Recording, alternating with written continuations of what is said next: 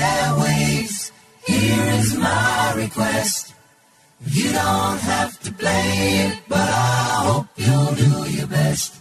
I've been listening to your show on the radio, and you seem like a friend to me.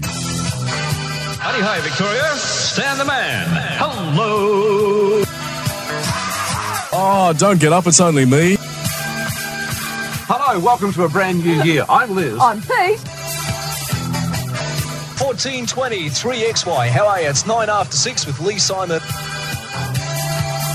It's 18 to 6, 3DB with Keith McGowan. More grand old favourites to play for you a little later on.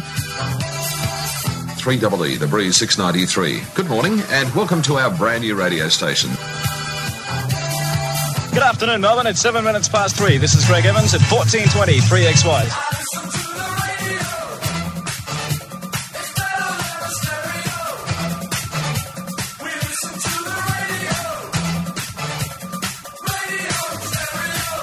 Well, hi and welcome once again to Pilots of the Airwaves. It is our 40 minutes or so where we get to talk to the people behind the voices who are friends to a whole generation. And today's guest started off running errands at 2UW in Sydney, learned his craft in a number of country radio stations before heading to Melbourne to the greater 3UZ. He has been involved in many of this country's great sporting events and a few overseas as well. He is the master of MCs. He is, of course, Craig Willis.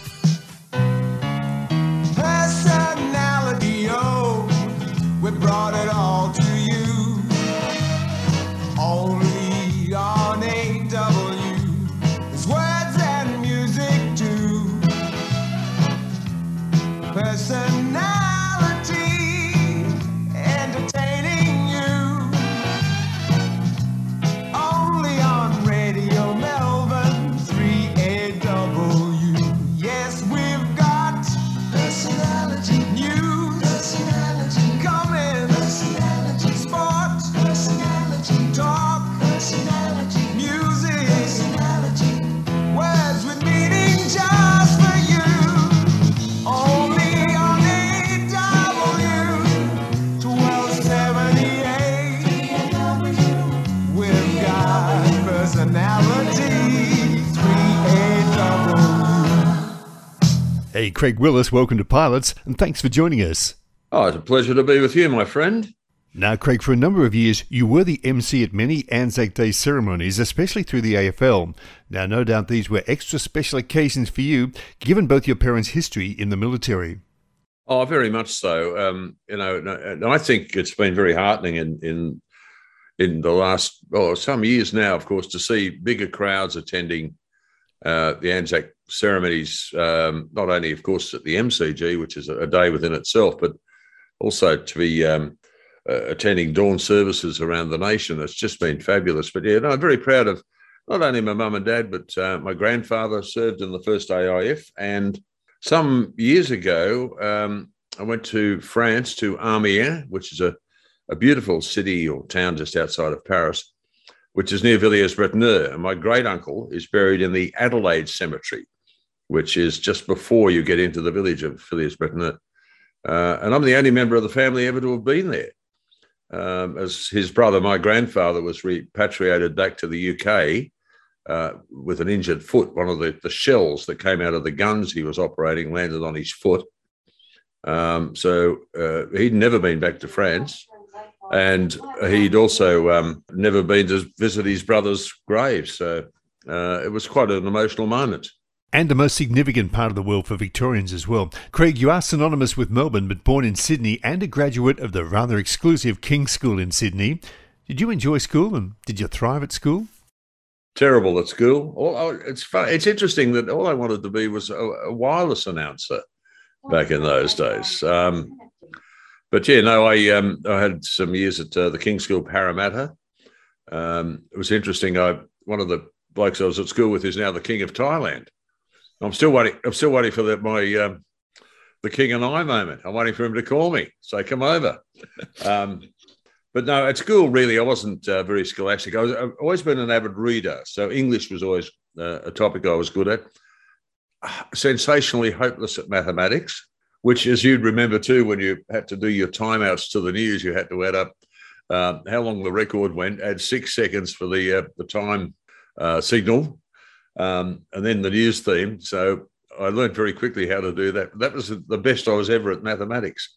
But no, school was a bit of a mystery to me, and I made a lot of very, very good friends. Another bloke I went to school with was Ivor Davies, lead singer of Icehouse, and one of Australia's leading barristers, Brett Walker. So I was amongst an alumni of brilliance, and I was just the ordinary old plodder. But I've still done all right, I reckon. Indeed you have, and I suppose Mrs. Big, your music teacher, would agree as well. She obviously dealt with students with a rather diverse range of musical skills, from the very talented, as you mentioned, Ivor Davies, to that wannabe who played the drums in her school band. Oh, you've been doing a lot of work. Margaret Biggs was an inspirational music teacher at school. Ivor Davies played every instrument in the band except the drums. That was something that I was no Phil Collins. I was no Ginger Baker. I was no Gene Krupa, I can assure you. So from school to the wonderful world of advertising, how did that first job come about? Well, I was actually offered a cadetship with Repco. A friend of mine who I saw in Sydney recently, Bruce Roper, was a year ahead of me at another school, and he loved cars, and I quite enjoyed cars. You know, I had my first car was a 1963 Volkswagen, and he said, you should apply for one of these cadetships with Repco. And there was only 6 on offer around Australia. So I did apply for it, and I was actually given one.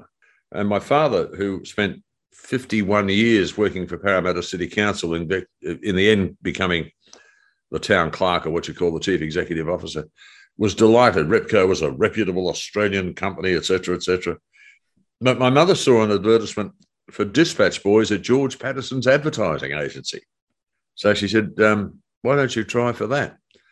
And I did, and I got that job, and had to tell my father that I wasn't going to work at Repco. I was going to work for an advertising agency, which he would have thought was a bunch of fly-by-night red wine drinking snobs.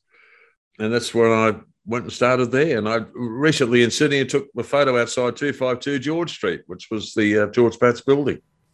Now, you started off there with a couple of young bucks who were destined to make their mark in both the radio and entertainment industries. That's right. Hans Torv and I started, and Les Gock from Hush, who went on to become, of course, one of Australia's great jingle writers and musical producers. And Hans, of course, and I went behind the microphone. So did you and Hans ever talk radio while working at Patterson's? No, not really. I think we both realised it could have been a stepping stone to what we wanted to do eventually. But this is back in the days when we had tape, and we used to deliver commercials that had been made by Pats to the radio stations. So 2SM was at 257 Clarence Street. 2UE was Miller Street, North Sydney. 2CH was 47 York Street. 2UW was 365 Kent Street. So we would be given a bag of tapes, and each in an envelope was 2SM and 2UW. And when we were there, we often got to know the receptionist or the person receiving. We say, can we have a quick look at the studio? And they take you up, and you stand outside the studio watching whoever was on air in operation. Sydney. So your first introduction to radio came via 2UW. What did they have you doing there? Well, I was an office boy. A bloke who's become a dear friend over the last 40 plus years, Roger Summerall, was the operations manager. And I was there one day, and he said, we're looking for an office boy. But in fact, he reminds me, I was actually their first cadet, as they called it. And in the newsroom was Mike Tancred, who was the cadet journalist. But on air at the time was, Stuart J was doing breakfast, then replaced by Malcolm T. Elliott. John Laws was doing the morning show. Phil Hunter in the afternoon. Sam Gallier was doing Drive. Chris Kearns, God rest his soul, who died not that long ago. So it was like the number, there was the 1110 Den, as they called it. And they had a slogan, I think it was, even Granny tunes her tranny to the new 2UW. And then they offered me a job there, and I stayed for a while, and I was doing sort of little demo tapes. And I'd given them to John Laws, who was Mr. Laws. And he would critique them in a nice way. And then I ended up sending a tape off to 2LT Lithgow. and started my radio on-air career there. Now, Craig, you say you started off at 2LT in Lithgow, but I've looked through the roster at the time, and it doesn't feature your name at all. But a guy called Rick O'Neill does feature prominently. What can you tell us about that? Well, it was owned by Digger May at the time, and Craig Denyer, Grant's dad, was on air at 2LT, and they wouldn't allow people with the same name, so they wouldn't have two Craigs. And I've a great friend of mine, David Neal, who's always been known as Rick. I said, Rick Neal sounds good on the wireless. And they said, oh, you can use that. And I said, no, I might use Rick O'Neill. So that's what it became, Rick O'Neill. During my tenure there at 2LT, which my mother wasn't all that pleased about, I can assure you. But I did 2 shifts there. We did 2 till 4 in the afternoon and then 7 till 11 at night.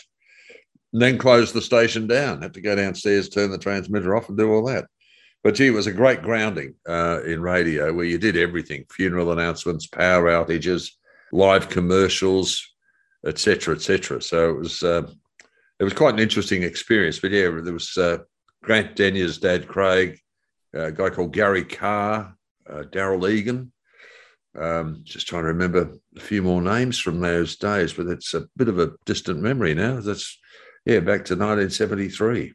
Spent time in Tamworth, Wagga and Canberra on your way back to Sydney. Tell us about your experiences at those country stations and how important were they in developing your all-round broadcasting ability?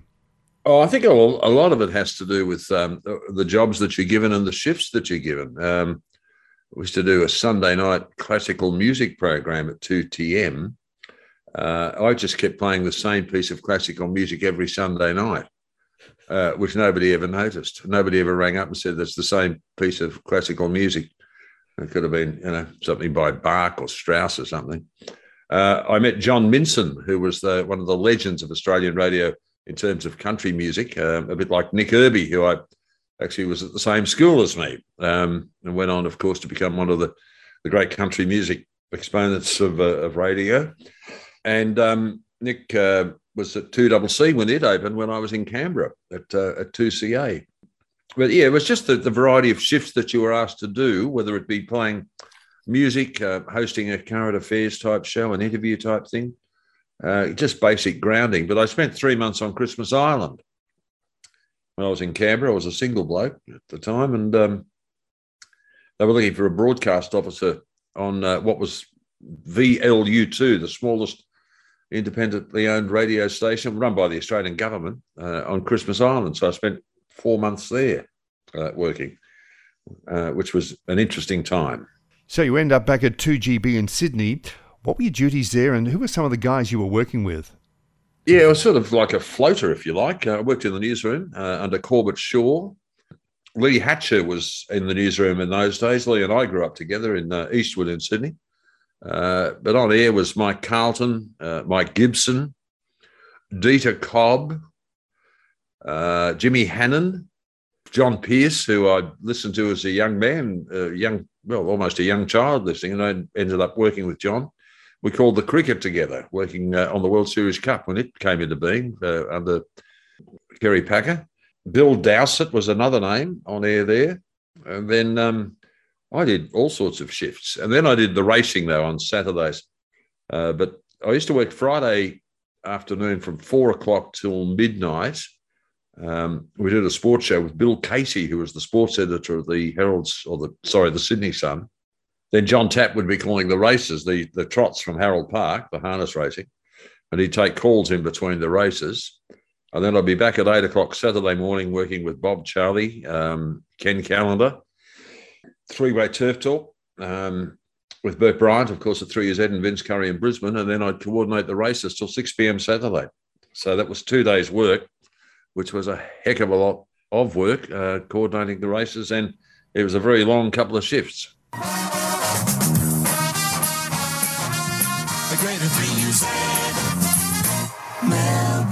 Now, at the time you were at 2GB, another guy called Sean Cosgrove was cutting his teeth at 3UZ in Melbourne.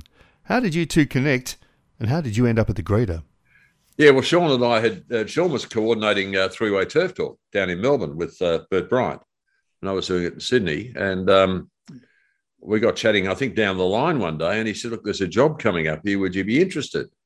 I said, oh, yeah, because in those days, 3UZ was, a big major radio station to work at. And I had a phone conversation with Bill Gates, who was the program director at the time. Bob Cornish was the general manager. And so they enticed me down to Melbourne. But I started doing 3 midnight to dawn shifts, Tuesday, Wednesday, Thursday. I then did a breakfast show on Saturday and then Sunday night with Father Gerard Dowling, who actually officiated at my wedding. A lovely man, beautiful man. And then again, I did various shifts filling in, worked with Martha Gardner. But of course, at the time, you had Tony Barber was the breakfast announcer. Bert Newton, of course, did the morning show. Martha Gardner in the afternoons. Peter James, whose son Darren is a great friend, and Peter was a great friend. Ugly Dave Gray. But there were announcers of the calibre of George Danes, Sean, of course, Peter Byrne, John Deeks did a lot of work on 3UZ. So that was in the old Burke Street building, and then they moved to the new studios up in Carlton, not where they are now, because it was owned by Oliver J. Nielsen Proprietary Limited. I was one of the first to broadcast from the new studios. The thing about 3UZ, which was interesting, they built all their own equipment. So all the desks that we used were designed specifically for racing, because it was the racing station. And then came the bombshell that they were dropping racing because they were sick of the TAB telling them what they could broadcast, basically. That was a huge decision to make. Okay, Craig, given that the statute of limitations has well passed, what can you tell us about a combination of Peter Donegan, Steve Murphy, Sean Cosgrove, Craig Willis, and the Parker Street Hilton in Ormond? Oh, geez, you have done your work. Well, the boys were sharing a house. In fact, it was Pete Donegan and Sean had the house in Parker Street, and they invited me to come and live there, which was great because, we all got on we still get on very well to this day. And then Steve Murphy was a very young announcer who came down from, I think, Toowoomba, which was Sean's hometown. So the four of us were there. We had a few parties in the time, but the thing was we're all working different shifts. Like Pete Donegan was actually calling greyhounds, so he was out most nights. Sean was doing, I think, afternoons at the time. And then I started Drive, a sports show called Sports Talk with Kevin Bartlett, the Richmond legend, who at the time was still playing footy. But it started with Leon Weirgard and Ian Cleland. So they all did a couple of days a week, different days. And then Kevin Bartlett was signed up by 3UZ to do the sports show between 4 and 7 each day, Monday to Friday. So when do you think you moved out of the disc jockey phase to find your niche in sport? It's hard to tell, actually, what triggered that. But I had been doing a lot of sport voiceovers, which sort of led to me going to 3AW in the end to be Darren Hinch's announcer, which I was for nearly 6 years.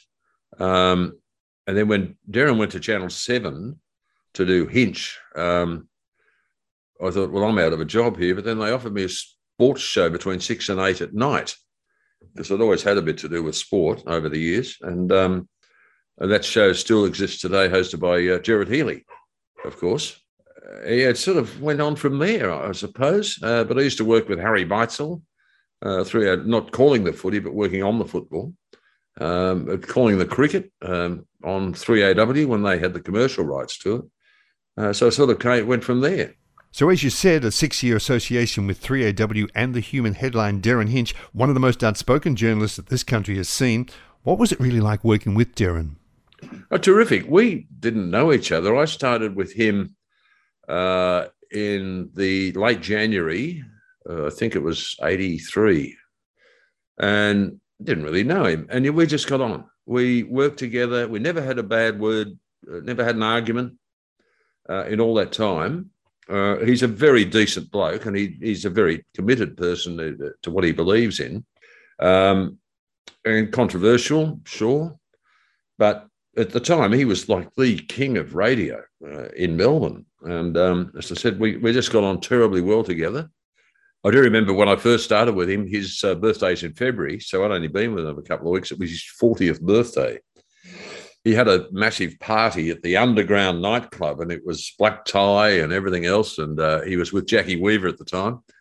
And I had a reasonably abstemious night and turned up for work at 7:30 the next morning and we're on air at 8:30.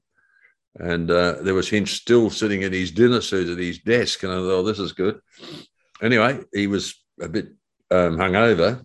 Well, he was very hungover. But he went through the show at 8:30 without, you wouldn't have known. And at midday, he said, come on, we're off to lunch at the Flower Drum. So we trooped off there.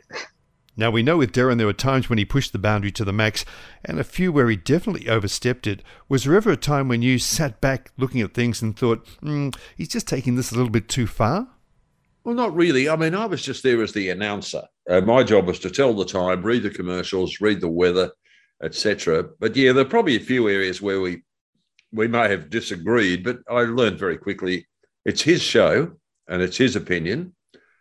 We might discuss it off air where I might say, oh, gee, but he would give you a very good reason as to why he'd done something. But no, I never really thought about that, to be honest. I was just there doing the job, which I enjoyed thoroughly. You were, of course, closely working with him during the famous court case and his subsequent incarceration. How difficult a period was that for all concerned? Well, you see a friend, and that's what Darren is and always has been and will be, standing up for something they believe in, maybe perhaps not the best judgment at the time, but going to jail is a fairly significant part of anyone's life, as you can imagine. And the publicity around it was, you can imagine, was unbelievable. But he broke the law, and he had a lot of support and a lot of friends, and he was in a prison farm, but he was locked up with some fairly nasty characters initially. But yeah, no, it was a fairly upsetting time. And of course, he was off air for that period. And we all gathered down in a pub in South Melbourne and sort of did a video with somebody professionally produced to play to him in jail, that we were there to support him. But yeah, it was a fairly traumatic time. Now, in July 1992, you went solo for breakfast on 3EE The Breeze, a station that initially had a 3-year strategy to grow the audience, but in reality barely lasted 2. What were the promises made, and what was the reality? AWA Media, which was a very respected organisation, they'd been the licence holders of 2CH in Sydney. And of course, AWA, as you and I would have known when we were growing up, was one of the names in producing radios that we listened to. And they made these offers of jobs to myself and a few others to start this new show on breakfast at 3EE. They called it The Breeze. And it was to be like a sort of a combination of easy listening and informative type segments. And the concept of it was pretty good. But the actual putting it into practice was a shambles. It was run out of Sydney, again, by people who did not understand the Melbourne market, as we still see in radio today. It had a lot of potential, but there was no budget. The program manager was a lovely man. I'm still great friends with him, Johnny Grimm. They brought him down from Sydney. He was buying CDs out of his own pocket because they had no budget for music CDs, things like that. It was just, and they built this studio that was all second-hand equipment, which surprised me for AWA. And I think we realised very quickly the idea was they were setting it up. They got the licence. They built the new transmitter. The whole idea was they were going to sell it, which they eventually did. Now, Craig, around Australia, you've been known as the voice of, well, almost anything and the consummate master of ceremonies. Did you ever MC a gig where you thought, well, bugger this, I'm just giving up, they're not listening? No, because I'd never allow them to. I'll give you a classic example. It was Gary Ablett Jr.'s final best and fairest before he left to go to the Gold Coast Suns. We're at Crown. There would have been 1,100 Geelong faithful there. I was out the back and he came up and he was very nervous. He said, they're going to boo me because I'm leaving. I said, mate, they won't boo you because I won't let them. And he was the last player to come out when I introduced all the team. They came out from the stage and then walked down the middle of the room. And I was to have a chat with him. And he was shaking like a leaf. And I just, at the last player came out, and then I said, please welcome Gary Ablett. And they started applauding. And I thought, yeah, we're going well here. And he came out and he stood next to me and I held his hand. And we talked about his love of the club and the fact that he'd made a decision. And he got a standing ovation. And later he thanked me very profusely by saying, you were right. And I said, I told you, I wasn't going to let them boo you. I said, no way, no. But not really. I think, look, the trick to all that sort of stuff is the more prepared you are, the less can go wrong. And that's the way I've always looked at things. So what's been the most memorable gig you've emceed? Paris, the International Tennis Federation Tennis Awards, held during the French Open. And they invited me to come to Paris to host the awards night in this beautiful room at the back of the Louis Vuitton building. And we had the world number one at the time was Serena Williams, who surprisingly I've always got on very well with. And she came up on stage and gave me a kiss. Federer was world number one in the men's, so he came up and gave me a hug. And I'm thinking, gee, this is pretty good. Yeah, that was probably one of the most beautiful events I've ever hosted. And it was a real privilege to do something like that, especially when you're doing it in Paris. You know, like there's a boy from Eastwood in Sydney, and all of a sudden I'm standing in this magnificent building with the creme de la creme of the tennis world. Speaking of tennis, which name, now not a player, which name was your favourite to introduce onto Rod Laver Arena? Oh, it's a good question. Oh, Federer, I would suggest to you, because, you know, you do the big build-up and the crowd just, you know, they're already clapping, and I used to say, but wait, there's more. Yeah, I think Roger was always the one that you could now try and do it. Roger Federer, and that's it. He used to love it. He used to give me a word I had to get into the introduction that meant nothing. The first time we did it, the word was Limeraya. What the hell does that mean? It's High German for it's like an excitement word that kids used to use. So he was the winner of the Limeraya Open, which never existed. And then one year, Tony Godsick, his manager, came to me. He said, he's come up with a word, and this will get you. The bloke who's doing his massage is from some town called Wonthoggy. I said, no, that's Wonthaggy. He said, that's the word you've got to get in. I went, oh, yeah. What? So I went away and sat down at the desk in the media room, and I went through it, and I thought, oh, yeah, I know how to do this. So when I'm doing his introduction for the next match, I said, you know, in 2016, he won here, he won there, he won Thaggy. Hey, very creative. Now, in the introduction stakes, both Leighton Hewitt and Raphael didn't do too badly either. Very true. I'd introduced Leighton a lot, not only at the Australian Open, but at Davis Cup over the years. And Rafael Nadal, what a lovely bloke. They're all good fellas. Pleasure to deal with. Even Djokovic, who's quite different. He's a good bloke. I just think what happened during the Australian Open in January was a shambles. Not necessarily his fault, but he's a good fellow. He does a very good impersonation. You know, he does impersonations of players. He does a very good impersonation of me, which he did. Where were we? Dubai at a tournament there. He's taking the mickey out of me, which is, I think, is a great honour. You know.